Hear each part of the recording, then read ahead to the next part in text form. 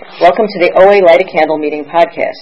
Visit our website at www.oalaig.org, where you'll find several speaker feeds with over 400 speaker files, forms for ordering CDs for these speakers, and a place to donate to keep this special service active. I would now like to introduce our speaker for tonight, Christina.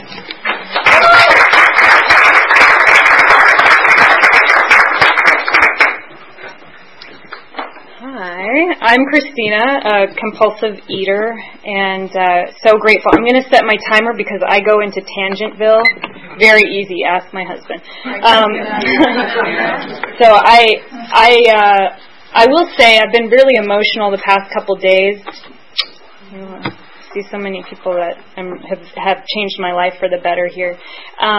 So if I cry, that's why. I've just been really touched, and I have a tender heart in front of you. And if there's any place where I can feel at home, it's in OA. I spent a lot of my life what I perceived as being told that what I was doing with food was just in my head. That if I had enough willpower, that I could just muscle through. And there was a lot of devaluing my experiences. So when I came into this program, what I found was that people were talking things that were inside my head that I didn't even remember because it was not okay to say them.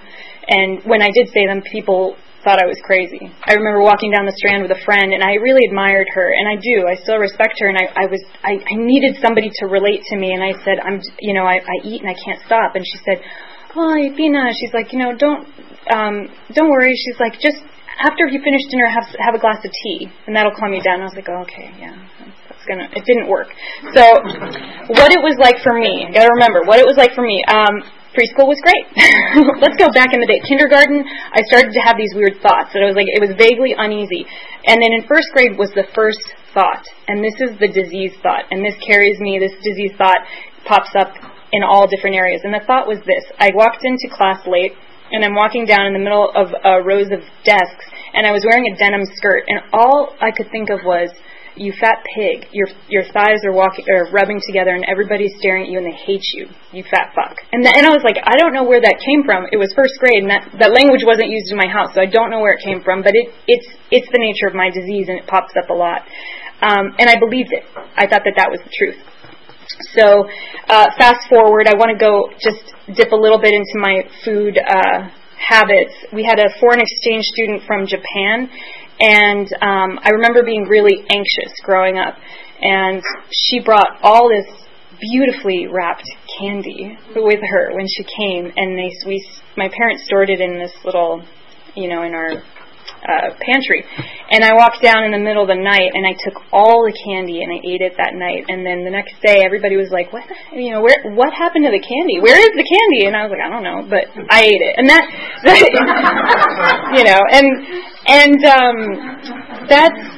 then also, the road trip with my family. I just vaguely remember there was some argument going on in the front of the car, and it was this big Subaru car that some family friends had let us use, and I crawled all the way to the very back so it could be as far away from the argument as possible, and there was this 3-pound bag of Skittles, and I just sat there, and and I ate the whole 3-pound bag, and nobody noticed because we're driving through from California to Montana, so it was a long trip, but when we stopped the car and got out, I was just screaming for more. It was like if you eat a 3-pound bag of sugar, it just has these effects on a person, and I just was screaming for more. I couldn't have enough. So I now know that when I am nervous and when I am around food, it's a bad combo. So for a lot of my going through this disease, sitting down at dinner with people was really uncomfortable, because one of the things about my disease is that I have to look perfect for you.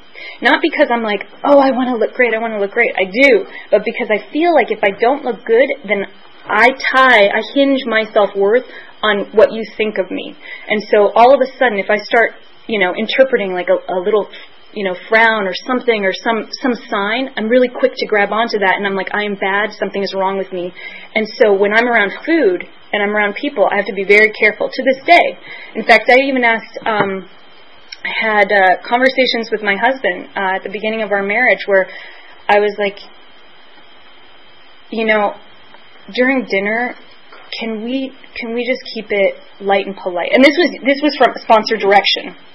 Years of being in program, because what happened is he would come home and he was like done with work and excited and wanted to connect with me, and I was just like, it was like too much, and I was like, I just want to eat my food, I just want to eat my food, and it was like too much, and it reminded me of things that happened as a child. So anyways, so I got to be so in college, being at a social party, eating the whole bag of Hershey's Kisses until my tongue was raw. In fact, that's a memory I can still feel now, is the feeling of a raw tongue, especially like at parties with like hummus, things like that. So anyways, and pounding a box of cereal while trying to write a paper in college, and then self-punishment. I remember I was trying to finish this paper and I was like, I didn't do it by this time, and so suddenly I had to learn how to type double-handed. I had never learned. I'd been like one of those hunt and peck typers, and I had to teach myself how to write the paper and do it with this new thing. I don't know, it was just sort of like I had to punish myself because I didn't do it right or something. So I ate a ton of cereal, and I stand before you, and at my heaviest outside of program, I was 40 pounds larger than I am now, and at my most slender, I was, I wrote it down, I think it's 18 pounds. So what I want to say is that it's not, and this has been brought to my attention before, it's not that 40 pounds heavier is bad, but it was that the recovery for me in this program is that my weight hasn't shifted. I haven't had to buy clothes because my weight has changed so drastically. I buy them because I like to treat myself nicely now, and that's something that I'll get into later. But that's a whole different reason for purchasing something versus the weight. So I was 40 pounds overweight. I was always the heavy kid in school, and I just remember thinking, if I only looked like my sister, if I only had a slender waist, really big chest, big hips, if I looked like her, then life would be good. And that is a lie that has followed me throughout my entire life. And after working the steps and having a spiritual awakening, for real, I know now that I'm like, I love my house. I love my tent. The spirituality I have now, I've heard it in the literature, and it's described as a tent. And the tent is our bodies, and we don't have them forever, but we get to have them for now. And I want to clean my tent, fold it up nicely so I can use it when I go camping at any time. That makes sense. That's what works for me. So, over exercising, I went to Spain, and I thought, here I go. If I can just pull a geographic and move to a different country, it's my family of origin. They're the ones who are, if I could just get away from them, then I'll be able to somehow transcend who I am and get to a place where I can remake myself. And I went, and it was wonderful. It was the first time in my life that nobody knew me, and there wasn't an expectation on what I was supposed to be, what I was supposed to do, and people were encouraging of learning, and they were open, and they wanted to show me their culture. And I fell in love, and endorphins and that rush that comes with, attraction just made the whole experience magical. But what I realized is that I love learning. I love being in new cultures. I love being excited and having a passion for life. And that's something that growing up, I didn't know that I enjoyed, because the narrative that was passed around in my house that I clung to was one that life is expletive, and then you die. And I remember vividly someone in my house saying, watching the news and saying, they should just line up all those people and effing shoot them, just shoot them. And that was, yet from the outside, if you were to meet my parents or if you were to meet my family members, you'd be like, oh, they're really upstanding citizens. They seem so loving. Everything was nice on the outside. But inside was this tenor of hatred and fear, the absolute fear that just threads its way into everything. It's insidious. So I went to Spain. I loved it, fell in love, and then came back after doing a study abroad, and I was very, very depressed. And my sister was like, hey, let's go to the gym. Let's work out. You're really depressed, and I'm really tired of seeing you moping around. So I went to the gym and fell in love with group classes.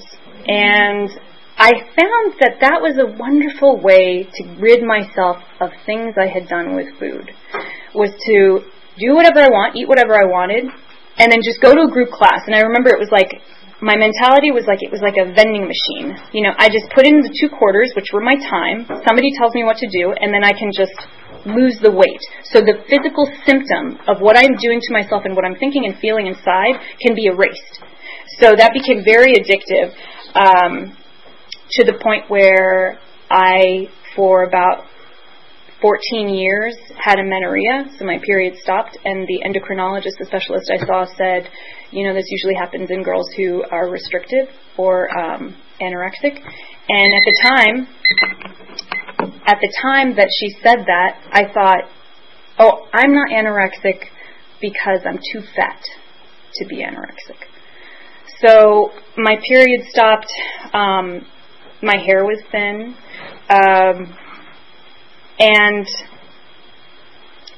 and yet I couldn't get thin enough. And I remember at one point I went back to Spain. I thought, oh, Spain's the answer. Pulling a geographic's the answer. And I was really good at the group classes at that point, super thin. I'd lost my period. I didn't care. And I remember walking around the streets in Madrid, staring at the menus, and thinking and fantasizing in my head, gosh, what must it be like to eat? And that was such a metaphor for my life. What must it be like to be able to taste life? Let me fantasize about it, but I'm not going to actually live it. I don't know how. So, okay. I wrote notes because I go on a lot of tangents, and there were some things that I really wanted to put out there. So, got married, and my Friday night ritual was, you know, I'd work all week, and if I could just power through the week, then I would treat myself with frozen yogurt, wrap myself up in a blanket, and just watch TV. And my poor husband, when he would walk home, he'd walk in the door at night, he would walk in, and he would see that here, like, I was, like, barricaded in, and like this, and he walked in, and I was angry. He came in, and I feel... And it's sad because now I get to connect with people, and people, you know, and I'm saddened that a large part of my life I couldn't. And it's okay, because I didn't have the ability, but now I get to connect. For better or for worse, you get to meet me, and you get to see all my idiosyncrasies, but I get to live life today. So that was one of the physical manifestations of my disease, and how it showed up in relationships and in my marriage. So I hit rock bottom when I was seeing a therapist, and we had just moved from Manhattan Beach, and I kept thinking, you know, first we moved to Hermosa, then Manhattan, and we moved to Lawndale. And there's nothing happening in Lawndale, okay? That you can adopt a stray dog every other day. You know, it's like there's just come visit me. It'll be great. We moved, and that was the weekend that my father-in-law decided he wanted to visit San Diego from New Jersey. And I was furious. I thought, how dare this man come and visit my brother-in-law, his other son, in San Diego the weekend that we move into this new place, and I need my husband to be here to help me do this and unpack. And so I was like, I'm not going to go. I'm not going to go on another person's schedule.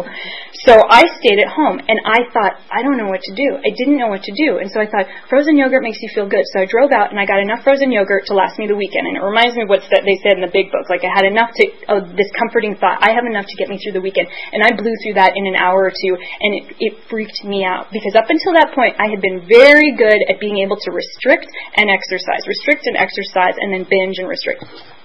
And I couldn't stop. I could not stop. And I called my therapist the next day, and she said, you know, moves and death and new careers and marriages she's like, those 4 things in life, when they happen, she's like, they're really deeply affected. You know, just calm down, take it easy, and see me. And I was like, what should I do? She's like, just wait till next week and see me. And I was like, I can't wait a week. Like, I couldn't stop eating. Like, I can't wait 1 week to see you, or a day. Like, I needed something now. And I went on to, thank God for internet, I went on to the internet, and I typed in, can't stop eating, can't stop, you know. And I found a way. And a different therapist, and I don't mean to, just that my experience is that a lot of people looked at me and they said, because you are not obese, this program is not for you. And that is a bold-faced lie, because the disease is in my head. And I remember wanting so badly for somebody to say, I hear you, I know your pain, it's real for you, so, here are some options. And instead, a therapist once said, I think, when I asked her, I was like, do you think OA is a place for me? And she's like, I think that's a little extreme. Just, come back. And I was like, okay. So I went to an OA meeting, and the first one I went to was kind of depressing. I have to be honest. But they read, and I was also very judgmental, as sometimes newcomers can be. So the literature cut through my crap. The literature cut to my soul, and they read, it was in the 12 and 12 of OA, the OA 12 and 12, and they read on, it was like the first step, and it was like the first page, and I just started bawling. And then I heard, it's a spiritual solution, it's about God, and that was it. I was like, I need to go to church more. So I stopped going to OA, and I was like, I'm going to go to church more and just become more spiritual. It didn't work. So, So then, let's see, so I finally found, and it's still going strong, Tuesdays at 5:30 p.m. in Torrance is a meeting where it's a literature and writing and pitch or sharing meeting. And for me, I found that in my recovery, focusing on writing and then focusing on the literature and then writing about it really anchors me, because then it gives me a voice of recovery and the method to write it out. And then I get to share about it. And so that really helped, and that was where a lady mentioned a big book workshop. And I thought, she's like, it meets once a week for a year. And I was like, oh, you meant a month. And she's like, did I stutter? She's like, I said a year. And she's like, wait, actually it's 13 months. And I was like, and she's like, I highly recommend you do it. And I was like, I can't do anything for a year. And then I just did it one Monday at a time, one Monday at a time. And I had a sponsor at the time, and I couldn't stop binging. And so I did it one Monday at a time, and it changed my life. And thank you. And we went through the steps, and through there, it was encouraged that I find a new sponsor because I was still binging. And so I'm grateful for my first sponsor, but I do want to plug in. I went on like a blitz of looking at different meetings for this sponsor somebody I connected with, and it was raining cats and dogs at the Serenity Sunday meeting, and I'm from down South Bay, and I made this trek up on Sunday, and the speaker there was this lady she walked in, and I loved her coat. She had this like beautiful wrapped coat. It was so cool, and I thought, I like that. Like she looks like she's wearing what I think is like God in all of us, like these little bits of God that I see, these little creativity on her. And she shared about having lived abroad, and she mentioned something that for me I found true, which is as I worked the steps, or what she said was, as I worked the steps, she's like, what I found is that it's like I'm wearing a suit of armor. I go through life and I wear a suit of armor, and as I work the steps, each chunk falls off. There's a chunk, boom, boom. And that's what I found for me. There's pieces of me that I've left behind, and good riddance. I don't need to pick them up again. My sponsor has just the patience of Job. She's amazing, and I admire her, and I respect her, and I love her. And I remember the first time that I felt a part of. We went to tea before a meeting on Saturday, and it was my sponsor, a couple of her sponsees, and I had this moment where for the first time I felt a part of life. Like I felt so excited that these women, I was alive. Like I had always been scared of like when friends would invite me, let's go for a snowboarding trip or things like that. I was like, oh, that sounds horrible. I can't like binge in front of you and eat. And like, what would I do with my food? If I was around you then I'm still like for like 24 hours anyways. But being around these women, I realized there are safe people. And then there are people that I try and impress. And so filling my life with people who inspire me and who excite me has been, really, really cool. So that's what it was like. This is what happened, was working the steps. I did my fourth step over a period of, a year and a half or something. It was ridiculous. I was slow. And at first, my sponsor was like, hey, it takes what it takes. She's like, it takes as long as it takes. And then after like a year or so, she's like, let's set a deadline. And I was like, oh, yeah, we better. So counting all the sub, it's like they'll say like, hey, here's my resentment, and then the sub-resentments, I had 960. I had 5 binders filled with resentments, and it was what I call death of 1,000 paper cuts, because I didn't I didn't kill anyone, but like, oh my God, the insult, the offense that I took throughout life, and the power that I gave to other people to define my worth was heavy. And the first time that I went to her house to do the fourth step, because we did it in sections over a year or something. And she said, the first time, she's like, tell me, she saw I had my 5 freaking binders, and she's like, yeah, tell me the thing that you don't want to ever tell me. Tell me the one thing that you would go to your grave and not tell me. And I told her, that, God, this is so stupid. I told her the thing, and you looked at me, and she laughed. She laughed, and she was like, that's it. But she was like, and she shared something that she had done that was similar. But what it was is that I was finally able to tell somebody that I really loved, and they had been there. They'd done something similar. And she looked at me, and I felt her love for me. And I was so filled with shame. I'd like to say that I felt good after that. I was so filled with shame because I realized afterwards that I couldn't accept who I was. I could not accept what I had done. And she loved me because I couldn't love myself.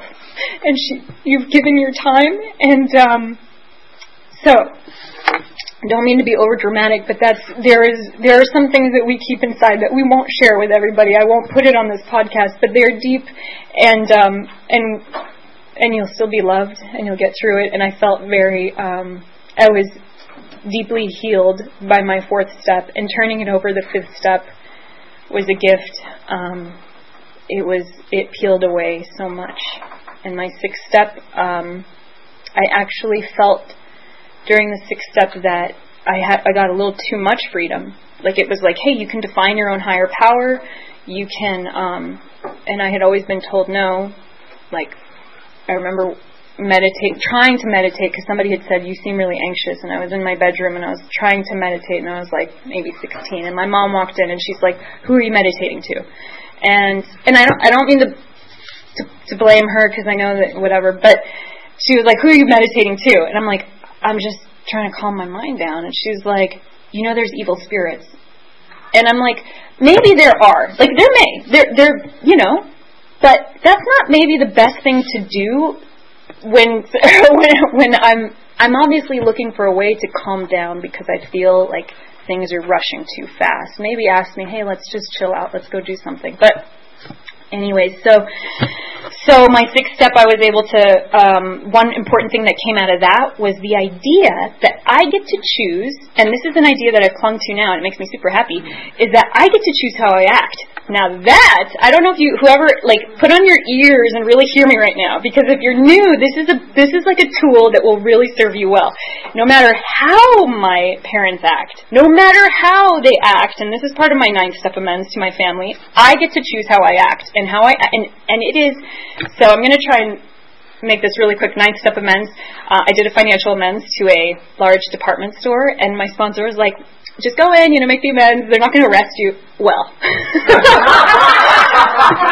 I was sitting down there in the security department, and the guy told me, he's like, listen, we have to, if you decide to pursue this, we have to go through the whole legal process. So we're going to create a police report, and we may have to arrest you. And I was like, let me make a phone call. And I'm like calling my sponsor. And what came out of it is I was like, you know what, honestly, because I was like, I want to be free of this disease. And so I said to them, I can't remember if it was Macy's or May Company or Broadway. So I'm making it to you, Macy's, because you're the only one still in business. But I was like, I can't say that I actually stole it from you. So they're like, don't give us this in writing. They're like, just don't give it to us in writing. Donate your money to this charity. And so I had to actually go back 2 times to make sure I did the donation and not take any of their pins. They were like, you can buy pin. And I was like, no, just keep the money. So I made a ton of financial amends. But the hardest amends, and this is what my sponsor said, she's like, the financial amends are the easiest. You can save up for that.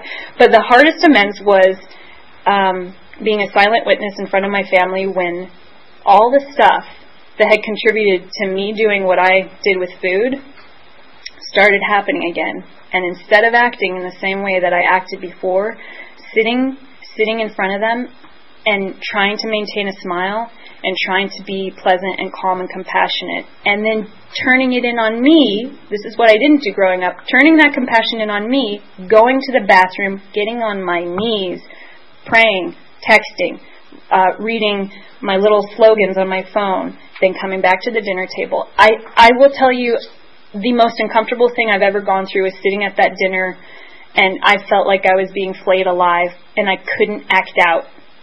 And I got through it, and talk about being refined by fire.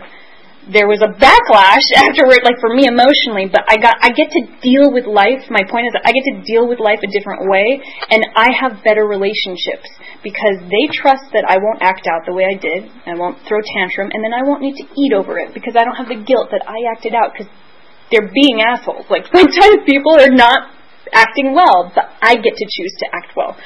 So that was a big thing. Yes, Big Book study is great. The steps are helpful. And I want to say promises are coming true in my life. And the tools. Getting to a meeting is the easiest thing I can do. When people have said, like, hey, the phone weighs 1,000 pounds now. I'm on the phone. I'm going to meetings. Those are things that I can do. The hardest one for me to perform, and I will stand before you and say it's a work in progress, is service, because I have a big thing with commitment. So, but that's something that I really will get to work on. So thank you for letting me share.